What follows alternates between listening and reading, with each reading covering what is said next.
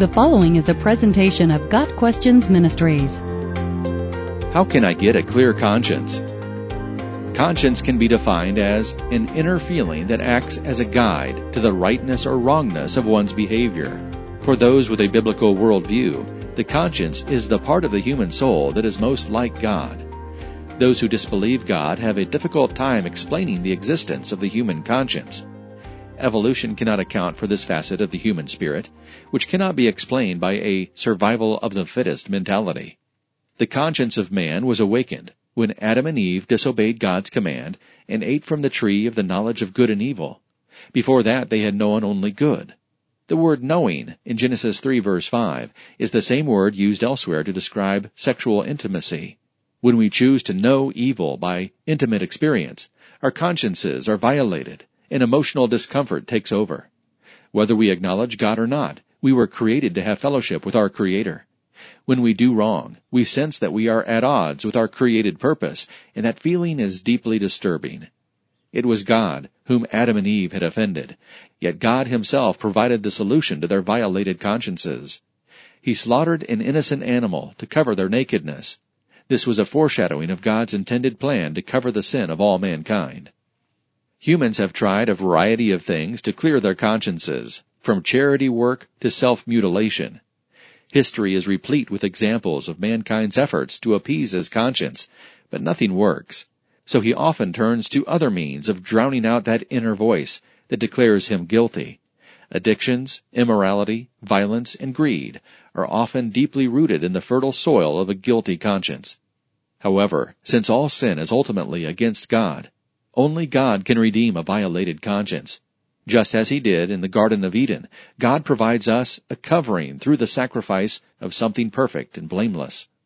God sent His own Son, Jesus, into the world for the purpose of being the final perfect sacrifice for the sins of the whole world. When Jesus went to the cross, He took upon Himself every sin we would ever commit. Every violated conscience, every sinful thought, every evil act was placed upon Him. All the righteous wrath that God has for our sin was poured out on His own Son. Just as an innocent animal was sacrificed to cover Adam's sin, so the perfect Son was sacrificed to cover ours. God Himself chooses to make us right with Him and pronounce us forgiven. We can have our consciences cleansed when we bring our sin, our failures, and our miserable attempts to appease God to the foot of the cross. The atonement of Christ forgives our sin and cleanses our conscience.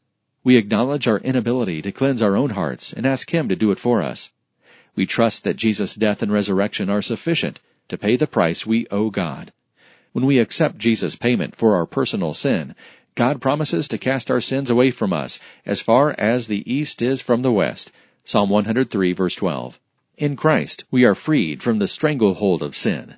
We are set free to pursue righteousness and purity and become the men and women God created us to be. As followers of Christ, we will still commit occasional sin. But even then, God provides a way for us to have our consciences cleared. 1 John 1 verse 9 says that if we confess our sin, He is faithful and just to forgive our sin and to cleanse us from all unrighteousness.